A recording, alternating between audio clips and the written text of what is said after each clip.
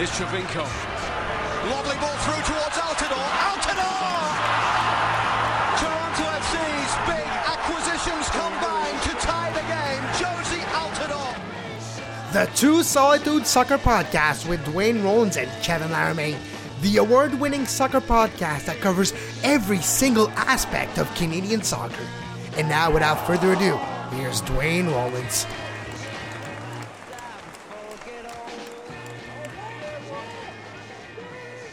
Do it. He's in tune. Hey, good day. Welcome to the Welcome, to the 99th episode. The 90th of the Gretzky episode, of the Two Solitudes Soccer Podcast. I'm Dwayne Rollins here in Toronto. Kevin Laramie, he joins me up there in Quebec. Quebec, the great province of Quebec. Kevin, how are you doing today, I'm okay. It's not easy for me to speak another language than French. It's not my normal languages, but I'm very happy to our Gretzky show. It's been a long journey, and I'm very proud. I'm sorry. You're sorry? That's my Canadian sorriness. Oh, I'm sorry.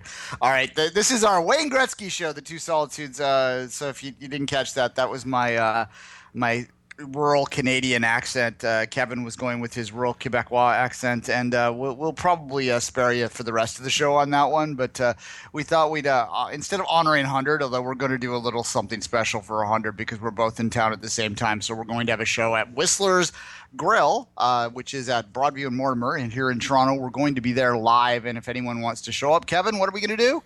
We're going to do shows. We're going to talk about soccer, talk about the Two Solitudes podcast, and prizes if anybody shows up. We'll see. Yeah, absolutely. That's going to be our 100th show, but this is our Gretzky show, Gretzky! Number 99, Voyageurs Cup edition today. It was the beginning of the Voyageurs Cup final this week. A very intense game at Stade Saputo on Wednesday. It was actually very interesting and entertaining game for the Canadian Championship. And it's fitting for a 99 show that we talk about Canadian Championship. All right, the Gretzky show brought to you by 7-Up, Mr. Big, and Titan. What has a long neck, a long beak, and some say squawks a lot? No, it's not the Canada Goose. It's the Wayne Gretzky doll. It really doesn't squawk at referees, but for $15.95, the Great One, or if you prefer, Le Magnifique, will soon be gracing toy shelves everywhere. The little oil drop comes complete with skates, uniform, gloves, and hockey stick. So far, hockey's superstar is not exactly a super seller, but even though he started slow, by season's end, he's expected to stick-handle his way to the top. We've got him in about the middle of December, and so far we've sold a fair amount of them, not quite as much as I thought we would sell, but I think once he gets a little bit more exposure, it should really quite go well. Gretzky and Barbie. The hottest number since '99? What would girlfriend Vicky Moss say? Well, judging by the look on Ken's face, the supercenter may well need a Dave Semenko doll for protection. The doll isn't the only Gretzky toy in the market. The very latest is Wayne Gretzky's Rocket Hockey. Rocket Hockey, Wayne, and still no Vicky doll? Oh well, not to worry. It looks like even the doll can score. Doug Harrison, CBC News, Edmonton. Beauty, All right. We're going to do this serious now. No more Gretzky puns, although we are having our Gretzky show here, number 99, which is not Jack Mack. No 99 in Canadian soccer anymore, so we'll move on. A couple things I wanted to touch on real quick here before we do some reflection on our first 98 shows, this being the 99th, kind of as a anniversary show, so to speak, and then we break and do a Canadian review for the Voyageurs Cup. But I wanted to start with the Daniel Henry transfer fee story, which I wrote on CanadianSoccerNews.com yesterday. I was on Soccer Morning this morning to talk about it. It's getting a lot of traction in the States, this idea that Daniel Henry, his youth club, which is North Mississauga Soccer Club, should be paid training fees or solidarity fees, as FIFA calls them in their always subtle ways. That they should be paid these fees, whereas Yedlin in the Starfire Academy, Starfire Premier, it's called, pardon me, or I keep guessing it's Crossfire. Starfire is the stadium they play at. Starfire seems like a name of a superhero in like a Star Fox game or something. Yeah, well, the problem is Seattle has a Starfire as well. It's Crossfire. Crossfire Premier is what the name of this club is, but the bottom line is we're really speaking for all youth clubs in both Canada and the United States when we talk about this issue and the importance of it. For those that don't know, a brief little summary of it. When a player is transferred, obviously the transfer fee goes back to the selling club. In the case of Daniel Henry's sale to West Ham United, the vast majority of that payment went to TFC, which is MLS as well, right? So TFC would get a certain amount of allocation, but by and large, MLS would have been the selling party. A certain little amount would have went to the Cyprian club Cyprus club that he was briefly at, well, never at, but he was planted at. We won't get into that to complicate things here, but they only took a very small portion of that transfer. That's kind of a business model they use over there to have these guys sort of put there for a brief period of time, never show up, be immediately loaned back to their host club or their selling club, and then they get a little bit of the transfer fee. But that has nothing to do with the issue at play, I doubt. At any rate, this fee, there's a small percentage of it, I believe it's 5%, that goes back to the youth clubs that helped develop them in an effort to help facilitate the continuation of the development of elite players at these community clubs. It's a small amount in the grand scheme of the transfer, but it's supposed to go to them. It's FIFA mandates that it goes to these clubs.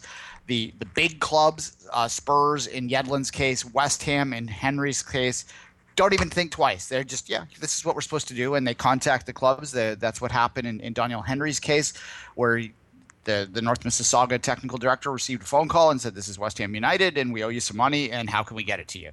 And he sort of said, wow, well, that's nice. And they figured it out, and the CSA didn't step in. So the North Mississauga has used the money to help pay for their Premier Development League fees, to help pay for some technical sort of enhancement in their program.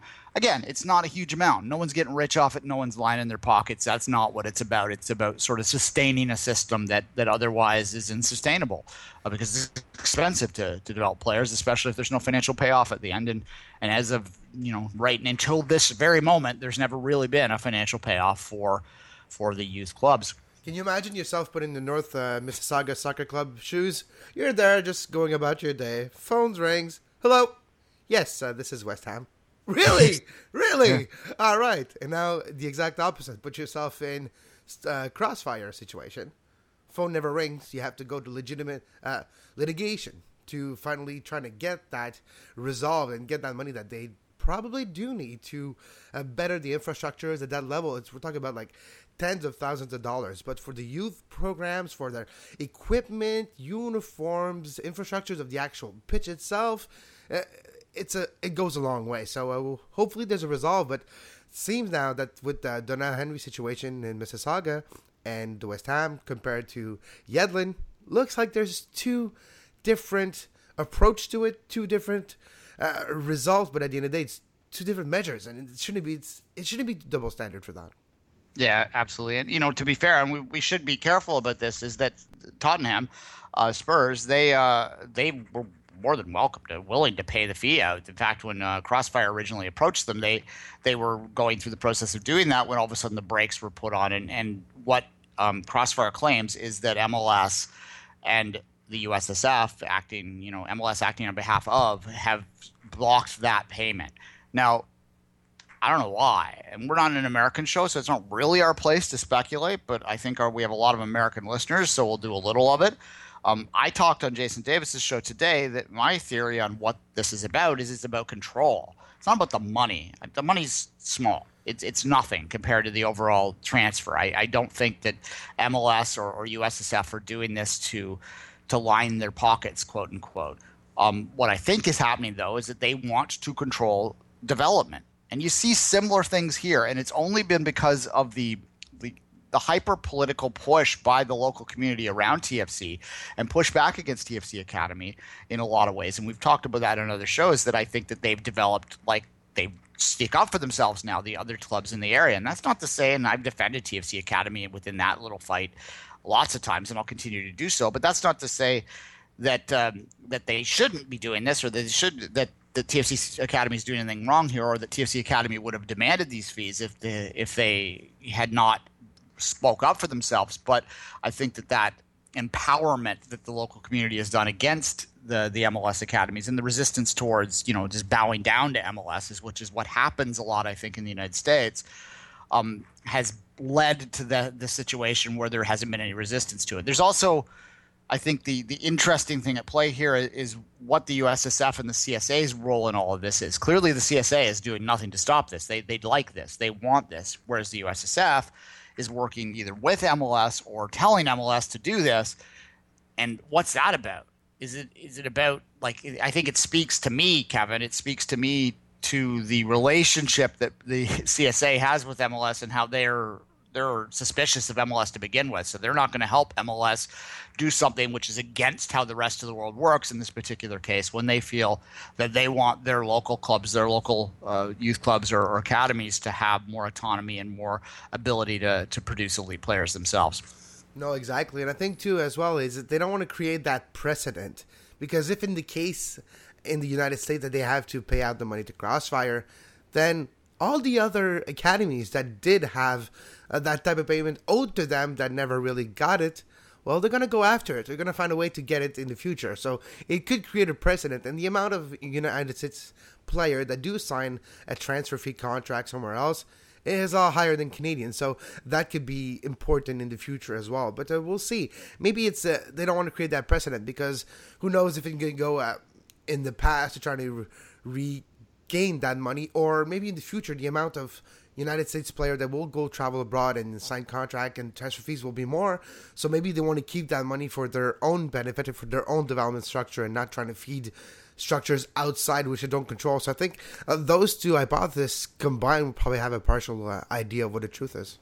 Yeah, this is, to be clear, I was talking to Jason about this, my memory tells me that this is the first sale of a Canadian that's been developed in the academy to an overseas team. There might have been one on the Whitecaps side of things, but I'm not sure if he didn't go through the academy. And Haber, I'm thinking of that when they were a USL still, so that it's not quite equatable. So I think that this is the case. So there's no other precedent here. So the precedent's been set with Henry that all sales moving forward, if it's a Canadian kid that's been developed in the youth academies of TFC, the Whitecaps, the Impact, that there's going to be a need to compensate their youth clubs as well, which comes from the buying club anyway. So it shouldn't be any skin off the back of the Impact, Whitecaps, or TFC. And again, there's no indication that TFC has fought this in any way.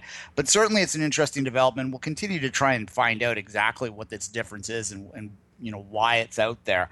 It's an issue that's more, it's one of those rare occasions when the Canadian side of things is doing it the right way, and it's the American side of things that is fighting for the proper change, in my opinion. I don't think I need to point out my bias. It's that I think that the U.S. should follow the rules of the rest of the world when it comes to paying these transfer fees, and their academies need to be compensated, because I think that the U.S., as successful as they've been, has a lot to do with just throwing a lot of crap at the wall and seeing what sticks, rather than having an efficient system. And I think this speaks to that kind of lack of efficiency. If you're not compensating these clubs, then why would they work for anything other than themselves then? You know what I mean? Why would they follow the standard that you put down if you don't even pay them the money that they're owed, or let not even you pay them? If you don't let the people that owe them the money pay them that money and try to get into the way of that, why would they listen to you then when you say, all right, we should play that type of soccer, we should play that type of standard base practice, those type of session, we want it to be organized? Why would they listen to you then? So I think it's all goes together, and you're probably right.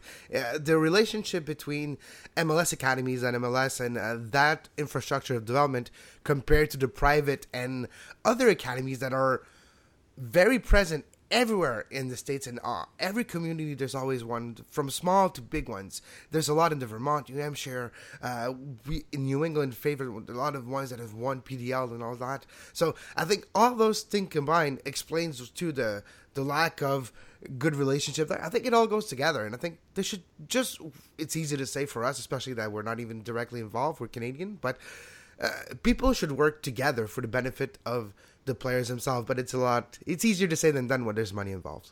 Yeah, well, the other part of this too is if you want to be purely MLS about it, it's kind of counterintuitive, counterproductive, I should say, to work against these local academies. If you're an MLS academy, if the motivation really is to control this development pathway, all you're going to do is galvanize them. All you're going to do is make them want to say, "Screw you! We're not going to tell our kids to go to your academy." So you're going to stay outside of the control of MLS. They're going to keep them at Crossfire in this particular case, and then Crossfire, I suspect, is going to, if they don't get the compensation here, I suspect that what their strategy would be to create their own sort of selling division, for lack of a better way to put it. They would maintain control of their kids, maybe send them to college, maybe create an elite program at the top end of their structure, and then would look to sell directly and deal directly with the professional clubs in Europe. That's kind of the model Sigma uses, although Sigma is more cooperative with the MLS than what I'm painting, but that's kind of the model they use. They have direct relationships in Europe. They look to sell on. They have ways, I don't want to speak for them or speak out of turn, but they have ways that can then go back to help promote them and continue to get the revenue going through that, not to line their pockets again, but to create the next generation of players, right? That's the system that you're going to force a Crossfire in if you're not playing ball on something so minor, so petty, so pedantic as this. Yeah, absolutely. All right, that's the other topic I wanted to cover before we sort of reminisce a little bit was the Edmonton, the FC Edmonton situation in relation to the C League. This is the update, and it's not exactly a long update. It's put it out of your mind. I've been told outright that FC Edmonton will under no circumstances be going to the C League, that they have given the CSA their final answer on that they were approached, they were asked. Edmonton said outright, no, we're not interested. They didn't, how it was said to me is that they didn't say it in a rude way or in an aggressive way, and they don't wish the project ill. And it doesn't say that in the future things will not be different as well. Yeah, they didn't say it either way on that one, to be honest with you. But for right now, there is no way that they are moving outside of the NASL. They have too much invested in that league.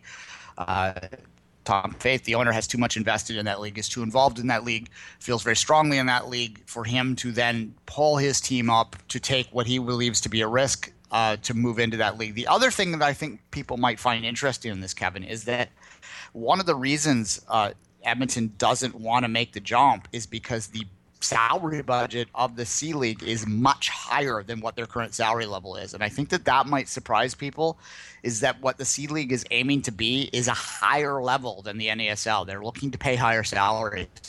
And that is one of the reasons why FC Edmonton doesn't want to get involved. And I keep hearing people when they're talking about the C League make these responses like they call it semi-pro and things like this. And I try to keep pushing this home, is that the salary cap that they're talking about, although it doesn't sound like much, $1.5 million, somewhere around there, that's like about the level MLS started at, and it's a much higher level than what a typical NASL team plays. So if they do things right, I think in 4 or 5 years, if it's successful, the C League could very well be competitive with the Costa Rican League anyway, in terms of their overall salary structure, and outside of the DP side of things, I think would be able to play games with MLS teams and not get embarrassed on the pitch. I think that is the ultimate goal. With as well, one thing in their as the advantage, you can almost guarantee more playing time for Canadian players. So players coming out of the USL, coming out of academies that are lingering on the bench at 24, 25, 26, when it gets a little almost too late now for them to finish that development, that last little step, well, they might have a place that at a decent, good salary as a pro soccer player in their home country, and they will have a lot of more playing time because of the quotas. So that could be just perfect. And I'm always surprised, too, by the amount of the salary cap amount. But the NASL, if you take this couple of stars out of the teams, salary is not that high, and it's not that big of a gap. So it's going to be very, very, I always say interesting, but what I mean is I'm intrigued, and I have faith now that it might be successful, because the amount that we'll talk about, it's not that much, and it's sponsors mixed with a little support from here and there, and plus the actual soccer community that will have something to gravitate around. I think it's going to be, if not a success, I think it's going to be viable, and I think that's what the goal should be. Not necessarily a big commercial success, but it needs to be viable. Yeah, and they have been very good about protecting the names of their investors. We've all speculated and had some hints thrown at us in terms of maybe the Calgary Flames, some of the ownership there, maybe a lot of the owners in the CFL would be involved, and that has absolutely been confirmed to me. But in terms of specific investment groups, particularly in the three MLS cities, I've been yet to sort of get a concrete name to go off of. But what I will say, that beyond, is that that the people that are sort of driving the philosophy behind this change are not huge fans of the MLS structure. And what that could mean is that I believe that there's not going to be a hyper-controlled single entity backing to the league in the same way that you see in MLS, that there will be a certain degree of cooperation between the clubs in order to share their revenues and to make sure that all are staying afloat, but that there will be a greater degree of flexibility in my mind to individual clubs to make individual decisions and to do things to try and excel. So I can see a scenario after the league is stabilized where they will create rules that will allow a New York Cosmos to evolve in this country. And so for one or two teams to try and rise up and spend more money than the rest, I believe very strongly that is the situation that you'll see. It's a daring project. It is, forgive this, it's ballsy. And it may fail, but if you never try it, it's always going to fail. And that's my final thought there, Kevin. No, absolutely. And you mentioned we're not hearing a lot of names in Montreal, too. I've been asking the last couple of weeks, trying to get more information of who could be involved, who can be implicated in the potential Montreal team in that Canadian League. And so far, the small hints that I got were basically what we've been saying on this show for a year now. So no names have been devolved. Some talk about the CFL, maybe even the Montreal Canadiens being involved, but it's only very small hints. So far, I cannot even make an hypothesis of who the potential owner or Montreal owner could be, and maybe it's going to stay that way. Yeah, well, until we have the announcement. In terms of the timing of the announcement, I keep hearing the fall. As I was told when I was speaking to someone around the Edmonton thing, is that FC Edmonton is saying they're not holding up for us. They know our answer. So it really comes down to timing now. It's entirely possible that maybe they're waiting for the Blues game, which is September 4th here in Toronto. So maybe on the 3rd or something, you make that announcement when they have a greater degree of attention around them.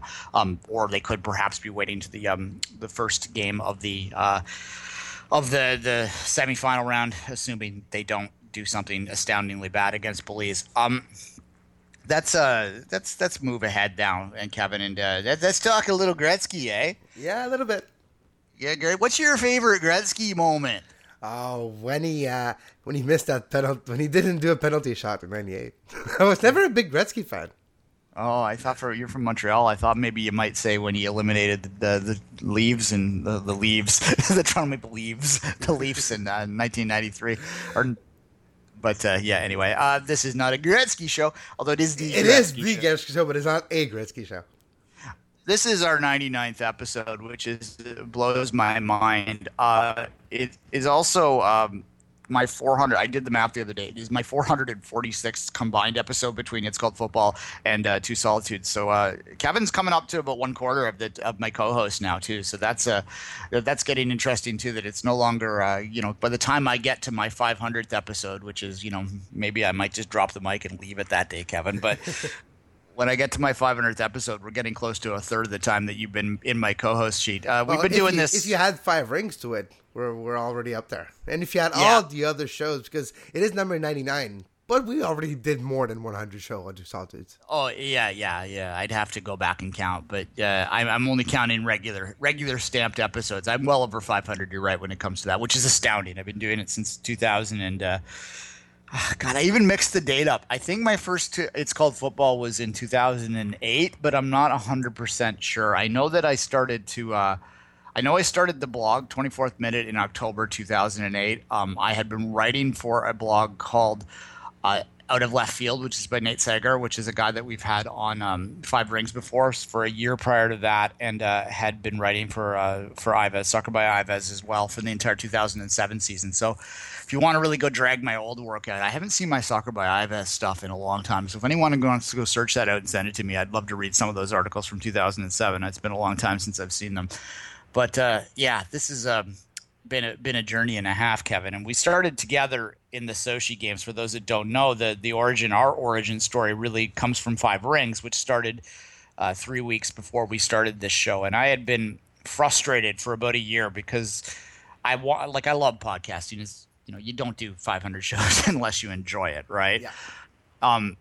But for reasons that made a lot of sense, Ben Rycroft had to back off what he was doing day in, day out. So we do thank Ben. He is always the origin of this show, really, when you go way, way back when it all starts and what Kevin's work was doing on his own. So I'll let you talk about that in a minute. But I'd been frustrated for a year, and then it was just a happenstance tweet. I sent out a tweet, I think during the opening ceremonies, or it might have been in the day before the Olympics started in Sochi, saying, does anyone know of a podcast? And Kevin, through just a straight through his Off the Woodworks, and I knew the Off the Woodworks name, but I didn't actually, Kevin, necessarily know what your actual name was other than Off the Woodworks, because you had talked to me on Twitter a few times prior to that. Mm-hmm. I just said, I went, kind of joked, and then went, wait, I think he's being serious. So then I told you to DM me, and the rest is history. What the hell were you thinking? I know, right? Well, I was thinking of branching off because I've been doing Off the Woodworks for a year and a half at that point. So I started March 2 years and a half ago. So I started Off the Woodworks, but I've always been more than soccer. Yes, I love the impact, and that's the genesis of my beginning of passion, because there was a void. I think there was no English Montreal Impact show out there, and I wanted to listen to one, and if it's not there, you might as well do it for yourself, and might as well put it out there. So I started early. A lot of people helped me learn. Morgan Green, who was with the EPL Talk podcast back then, Rick Evangelista, Red Nation Online, now with Canadian Soccer News. I've learned a lot over the years. If I listened to my first show that I did by myself almost 3 years ago, wow, it was so bad. So you can go to Off the Woodworks, listen to the first couple of shows. You'll see the quality, and the quality of the show has improved a lot since then. But I wanted to talk more than just soccer. I love the Olympics, and there was a not necessarily big gap in coverage, but I don't think you have anything resembling to Five Rings somewhere out there where you get people talking about different sports with different point of views, and not and being objective, and not have to be subjective to a company line. So that's what's important too with the Olympics, because when you're watching the Olympics as the broadcast feed, you never really get 100% of everything that's going on. So we're trying to bring a different vibe to Five Rings, and while doing Five Rings, we both realized, we're both soccer guys, we actually need to do a soccer show. So the two Solitudes came to be, and it probably surpassed the popularity that I ever imagined it would have. Won the best podcast in 2014 for World Soccer Talk. Had millions of listens and downloads since last year. So I think we've come a long way. Yeah, look, it's called football. And I hate to always bring it up because I'm not trying to dismiss this show to that. I just view it as a natural evolution of it. When it started, it was one of 2-3 that were doing what we were doing.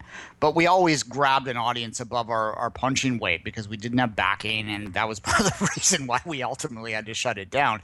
But this show has, I think, by now has almost caught up to where that show was in terms of its total listens. And that's saying something, because we had a great deal of influence back then. We did a lot of great interviews. When I had Ben Knight on this show earlier this year, we talked a lot about that. So, but I think that that this show, which I've tried to from the beginning stamp its own identity on, as well, as much as it's related to it, and sort of the philosophy is what that was in terms of, this is a Canadian show first and foremost that happens to cover Major League Soccer. I think that I've put my own spin on it from what Ben would do, not to say that his was better or worse or greater or not as good as mine. But I think I've added a little bit more of the USL stuff, and that's why we started USL Radio as a spinoff from that, because I realized that not everyone's into that sort of stuff. So I'm kind of proud of where we are after 99 episodes. And we get, what amazes me, Kevin, about this show is that is that we get listens at least 40% to 50% of our listens are American, and not just from Cascadia or the boarding state. One of our most famous listener is El Nino 22, if I'm not mistaken, on Twitter. He is from Houston. So Cal Nowotny, listener from Houston, he's from Houston and he loves our show. So it tells you the reach sometimes that just talking about Canadian soccer, it relates to the United States because you just change the name here and there, and it's always the same problems almost. So, yeah, and we were talking earlier on this year, and it's amazing. And I read something on the Big Soccer message boards, and I don't go there very often anymore, but that I really took to heart and really was quite proud of. It was a spontaneous comment about the show on a podcasting thread, and what they called us was the podcast of record, the Canadian podcast of record, and they went on to say that there was nothing similar in the United States that sort of endeavored to be a collective look at the whole of a nation's soccer weekly, which is what we are. We're a weekly show that attempts to be the podcast of record, and that stuck in my head, and that's the vision that I try to approach each and every Two Solitudes with. Now, not every episode is going to be,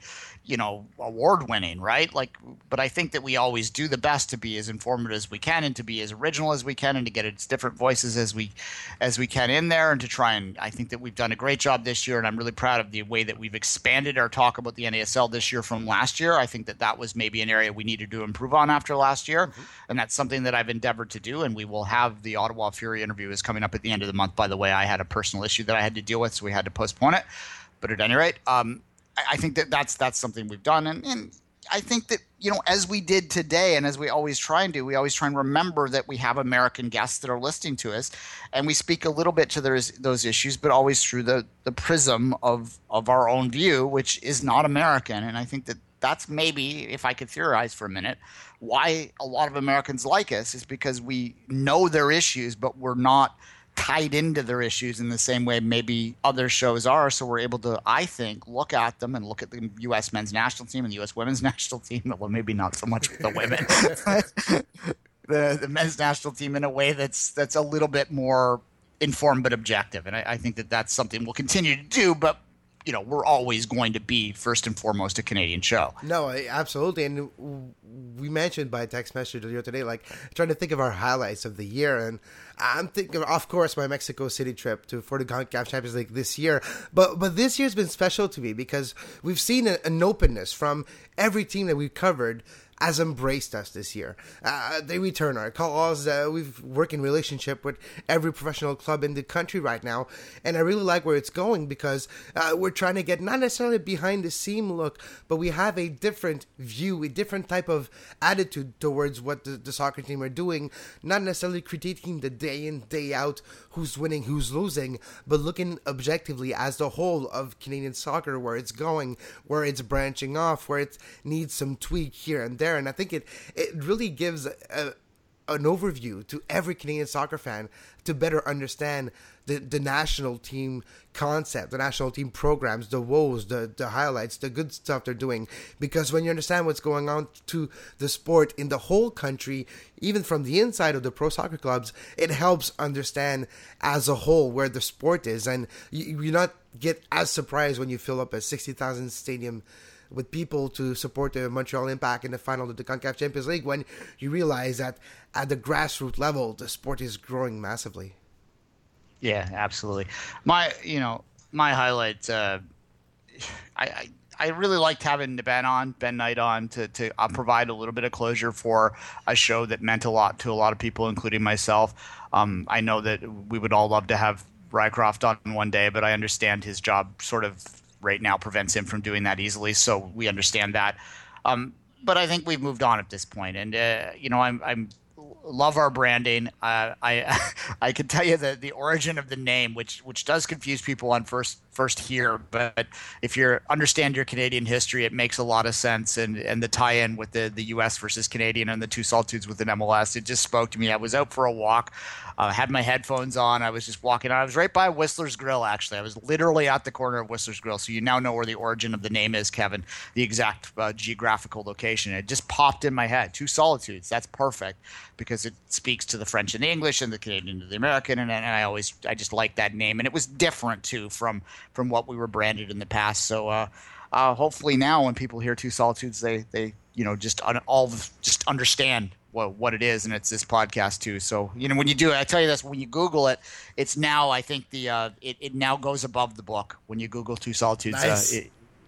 We have more Google searches than the book does, so that's a good thing. What would you moving forward? Like, what changes do you want to look at? I mean, I always sort of tweak in my head what people want to hear, try and get some different guests in. By and large, I struggle with stuff. I mean, we talked about bringing a little bit of Premier League coverage in, but Kevin pointed out, and Kevin runs all the production and the technical side of things, so he's the guy to ask on this, that pointed out that our lowest rated shows are the ones where we talk about England. So why bother? And I think you've spoken by your listens that we should maintain our focus. I don't know, and we'll have to look at the numbers a little bit, whether maybe a little bit more American MLS coverage is warranted, especially when we get into the playoffs. I don't think that necessarily is something that offends our Canadian listeners if we add a little bit more insight to the league. I think that the one area that I would really like to continue to develop on is that NASL side and that secondary club side. Maybe I should be doing more on the PDL when there's a good PDL story. Maybe we should have been covering the KW United's run a little bit closer. I think that's the area that we can improve, and we're always open to suggestions that way on our various social media platforms. All right, Kevin, any final thoughts? No, it always boggles my mind by the amount of people we've interviewed, the amount of subject we covered, stories that we broke. If you're looking at the Canadian League, Juan Venegas, and many other different stories that we broke here on Canadian Soccer News and on Two Solitude Soccer Podcast. So really, we've evolved in a year too. If you're looking at the first couple of shows, the format, the identity is a lot different from where we are today. And I think it evolved organically by itself, and we've maybe created a monster, and it continues to evolve. And I just can't wait to see where this and all the shows from Off the Woodwork Studios will keep bringing me and you and everywhere. And the fact that we're allowed to travel to cover this beautiful sport is one of the perks. Yeah, we still have to pay for it, but it's one of the perks of this show. And I have to say, it really is positive for me when I look into the next year coming from until show 200. There's a lot of beautiful things next to cover, and I just can't wait to do it. All right, fair enough. All right, now Kevin talks cycling after the Canadian Review after the break. This is my good pal Joey Moss. Every day, Joey works hard in the Oilers dressing room, preparing things for our team.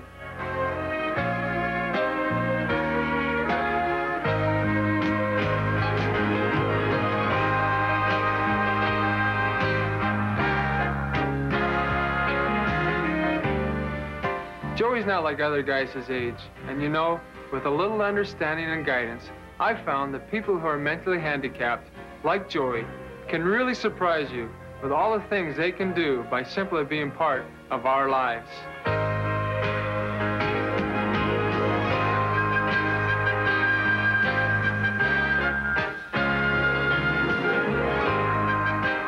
Thanks, Joey.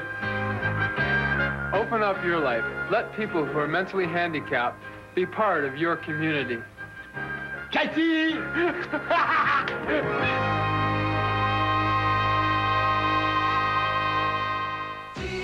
7 up, I'm feeling 7 up.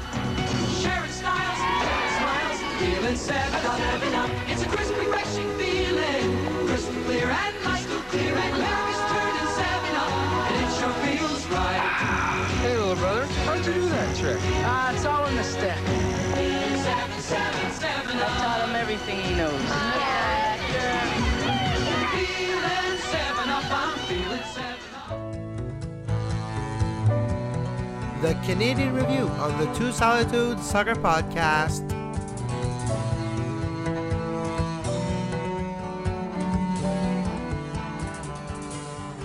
Gretzky, eh? It's a beauty, eh? My favorite... Oh, never mind. Sorry, Kevin. This Canadian Review, we're going to talk about the Voyageurs Cup. What the hell happened after Vancouver got the 2-0 lead? A minute and a half of craziness that was followed by Montreal by trying to get that winner, but that never came.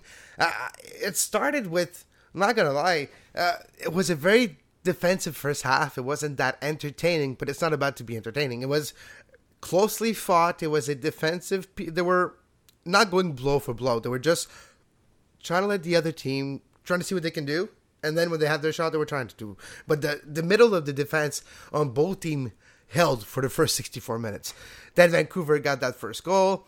And eventually that free kick was awesome. Nobody could have done to stop that Morales free kick, to be honest. One of the nicest I've seen live, but one of the nicest I've seen ever in a Voyageurs Cup, for sure, but in the Major League Soccer as well. So it was just a great free kick goal. Kronberg felt bad, but he couldn't really done anything else to stop it. Maybe placed the wall differently, but nothing really can do. And you can always think until forever, what could I have done differently? It won't change anything. But then Montreal came back. Then Montreal had a couple of chances, and that one goal, the first opening goal for Montreal, really changed everything else. And when Jackson Hamel came into the pitch, wow, a Canadian to score his first goal for his first team in the Canadian Championship match, it was just too sweet. Yeah, well, absolutely, and I was cheering for that for sure.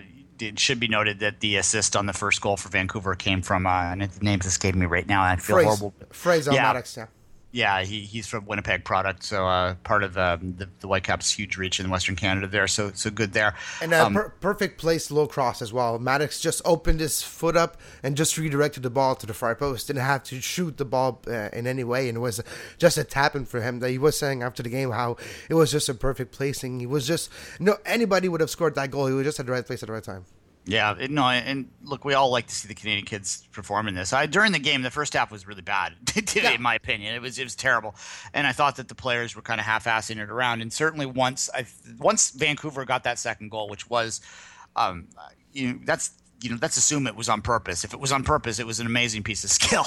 Yeah. I mean, in the way that he caught the keeper leaning the wrong way and just hit that top corner from a crazy angle. Look it up if you haven't seen it yet. It's a great goal, the free kick goal, the second goal. Once that went in and Montreal got their couple goals, it was 15 minutes of frantic football. I know that a lot of people were talking about, like, well, here we are, the Montreal Impact, cup tie team, right? That they have this ability CONCACAF mode. Yeah, that they pulled it out. Now, that said, they allowed 2 goals on the road, but certainly I would say that they're not out of this by any means. It just gives Vancouver they just have to win in Vancouver is what it comes down to. I suppose a 3-3 draw would do it too. But, what are you feeling as an Impact person? What are you feeling heading into that second leg in a week and a half time?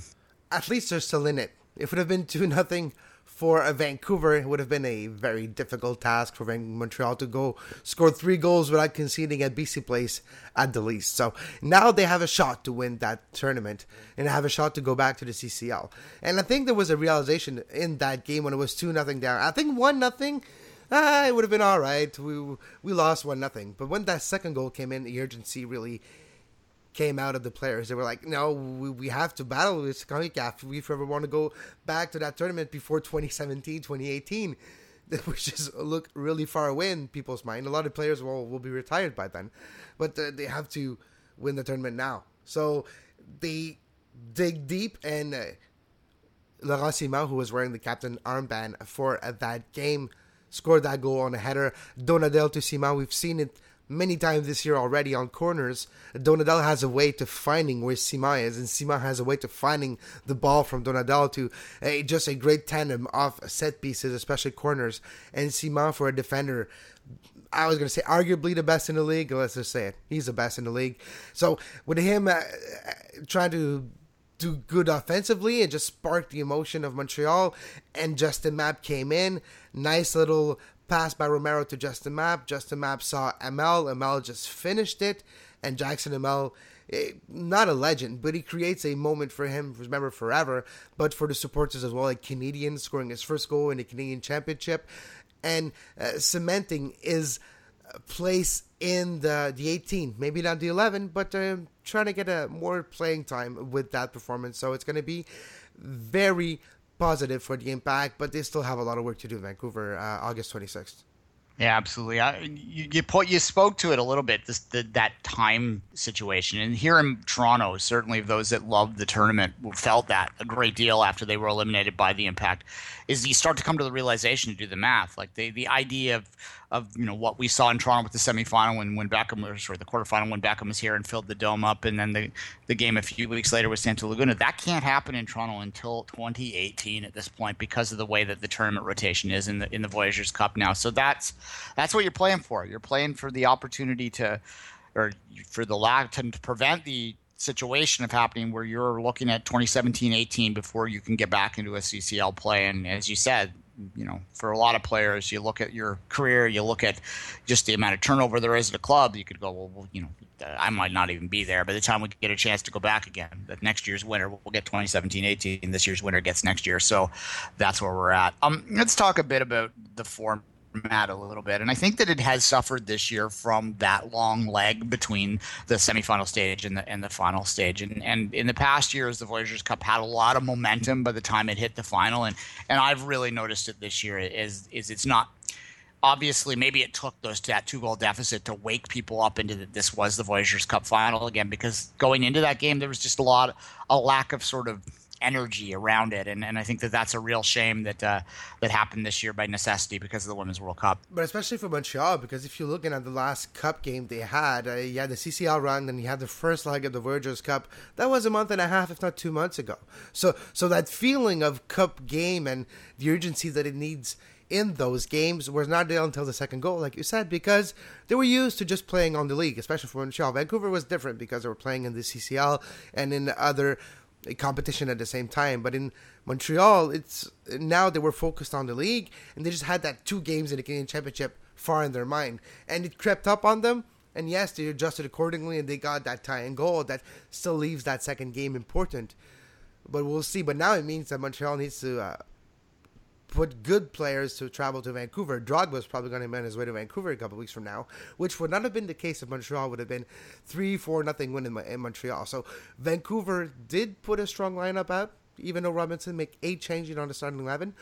Klopas did put a strong lineup out, so both teams do believe in that tournament, but I think it's more of a we'll not necessarily save face, but we'll use that tournament halfway. We'll put some strong players that we feel have a shot of not getting injured and not risking anything.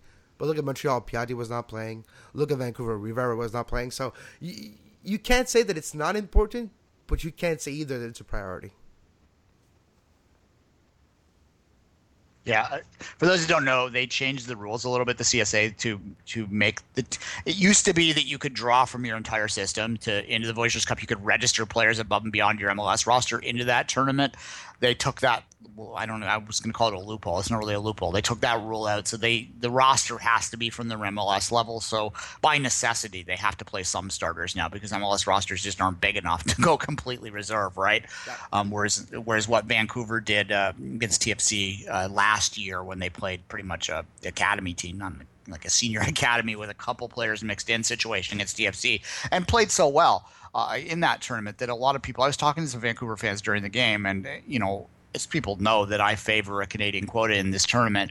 I believe that if you're going to have one area where it's hard to argue against the idea of a Canadian quota, it might be the Canadian Championship, right? Yeah.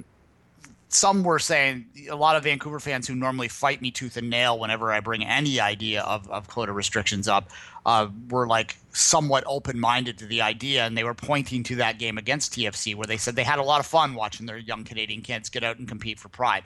I'm not saying that there isn't something great about the way that game ended. There's not something great about or delicious about the idea that Drogba might win the Voyageurs Cup in his first game in North America. Like that, this little trophy that the supporters bought with $5 bill donations 15 years ago might be won by Drogba in his first game in Canada. Like that's kind of delicious, right? But I'm not saying there's nothing valuable about that, but I would like to see something put in place that sort of encourages a greater Canadian production, because I think the Canadian kids are going to get up for it more because it has those natural rivalries that they have through their national youth programs with they're playing the kids that they know from the other parts of the country. There is a really organic natural rivalry there that that they have a pride for, and I think that it would really add value to the tournament if you were to do that. And I think it would also if you required the teams to have, like, say, 5 Canadians play or something like that, it would be an incentive for them. If they want to play in the CCL, it would then say, well, we're not going to force you in MLS to use those players, but if you want to play in CCL, you're going to need to have Canadians that can compete and win this championship against the other Canadian teams. I think there's a lot of value in that, but that's maybe a topic for the off season rather than now. Predictions, Kev. Sorry, let you finish that thought, and then we'll get your predictions. You know what it would look like? It would look like the TFC2 Montreal game this Wednesday. That's exactly what it was. You had Jordan Hamilton on one side and Alessandro Ricci on the other. 2 players that have been playing against since they're 8 years old in those interprovincial tournaments that have been stars of those teams forever. Those 2 players known each other forever. And you should have seen the competitiveness on the field between those 2 players. Whenever they were fighting for the ball against each other, they were looking at each other, chirping, having fun. And that's what it's all about. And that's what it would look like. It would look like that derby that was this Wednesday with players on both sides that know each other for years and just can't wait to put it to the other team. So that's exactly what it looked like. So if you want to have a taste or a preview of what a Canadian championship with the Canadian quota would look like, go to YouTube and see FC Montreal versus TFC2 from last Wednesday. Yeah, 2-1 victory for FC Montreal. Really going hard. The FC Montreal is, and they're 6-1-1 in their last 8 games. Hottest team in USL. Kevin and I had a very long conversation about the points of TFC2 and FC Montreal right now. 2/3 of the way through their first season in USL, had some candid conversations about where we think things are, maybe areas that are kind of concerning to us, especially on the TFC2 front. If you want to listen to that conversation, you could download USL Radio on the Off the Woodworks overall feed. You can get it there as well, but certainly we encourage you to do that. Kevin, let's get your prediction for the second leg of the Voyageurs Cup before we wrap up this Gretzky show. Unfortunately, I think the three-peat won't happen. I think Vancouver's going to find a way with that goal on the road advantage to win that Voyageurs Cup at home. But you never know. Montreal, in a cup situation, has done pretty well in the last 3 years. So who knows? Maybe they do have a three-peat in them, especially if a Drogba is making, even if it's 5 minutes, even if it's making his presence felt. I don't think so because it's turf and all those reasons, but who knows? So, no, I do predict a 2-1 victory for Vancouver in the second match, which would give Vancouver his first ever Voyageurs Cup. Impact 2, Whitecaps 1, Drogba scores the winner in the 89th minute. Oh, wow. All right, Kevin, say goodbye. All right, thanks for listening to our 99 show. You can come to Whistler's next week around probably noon for the 100th show extravaganza. We'll try to get guests live and trying to get people involved and talk about Canadian soccer like we always do. So until next time, have a great soccer. Gretzky! You were just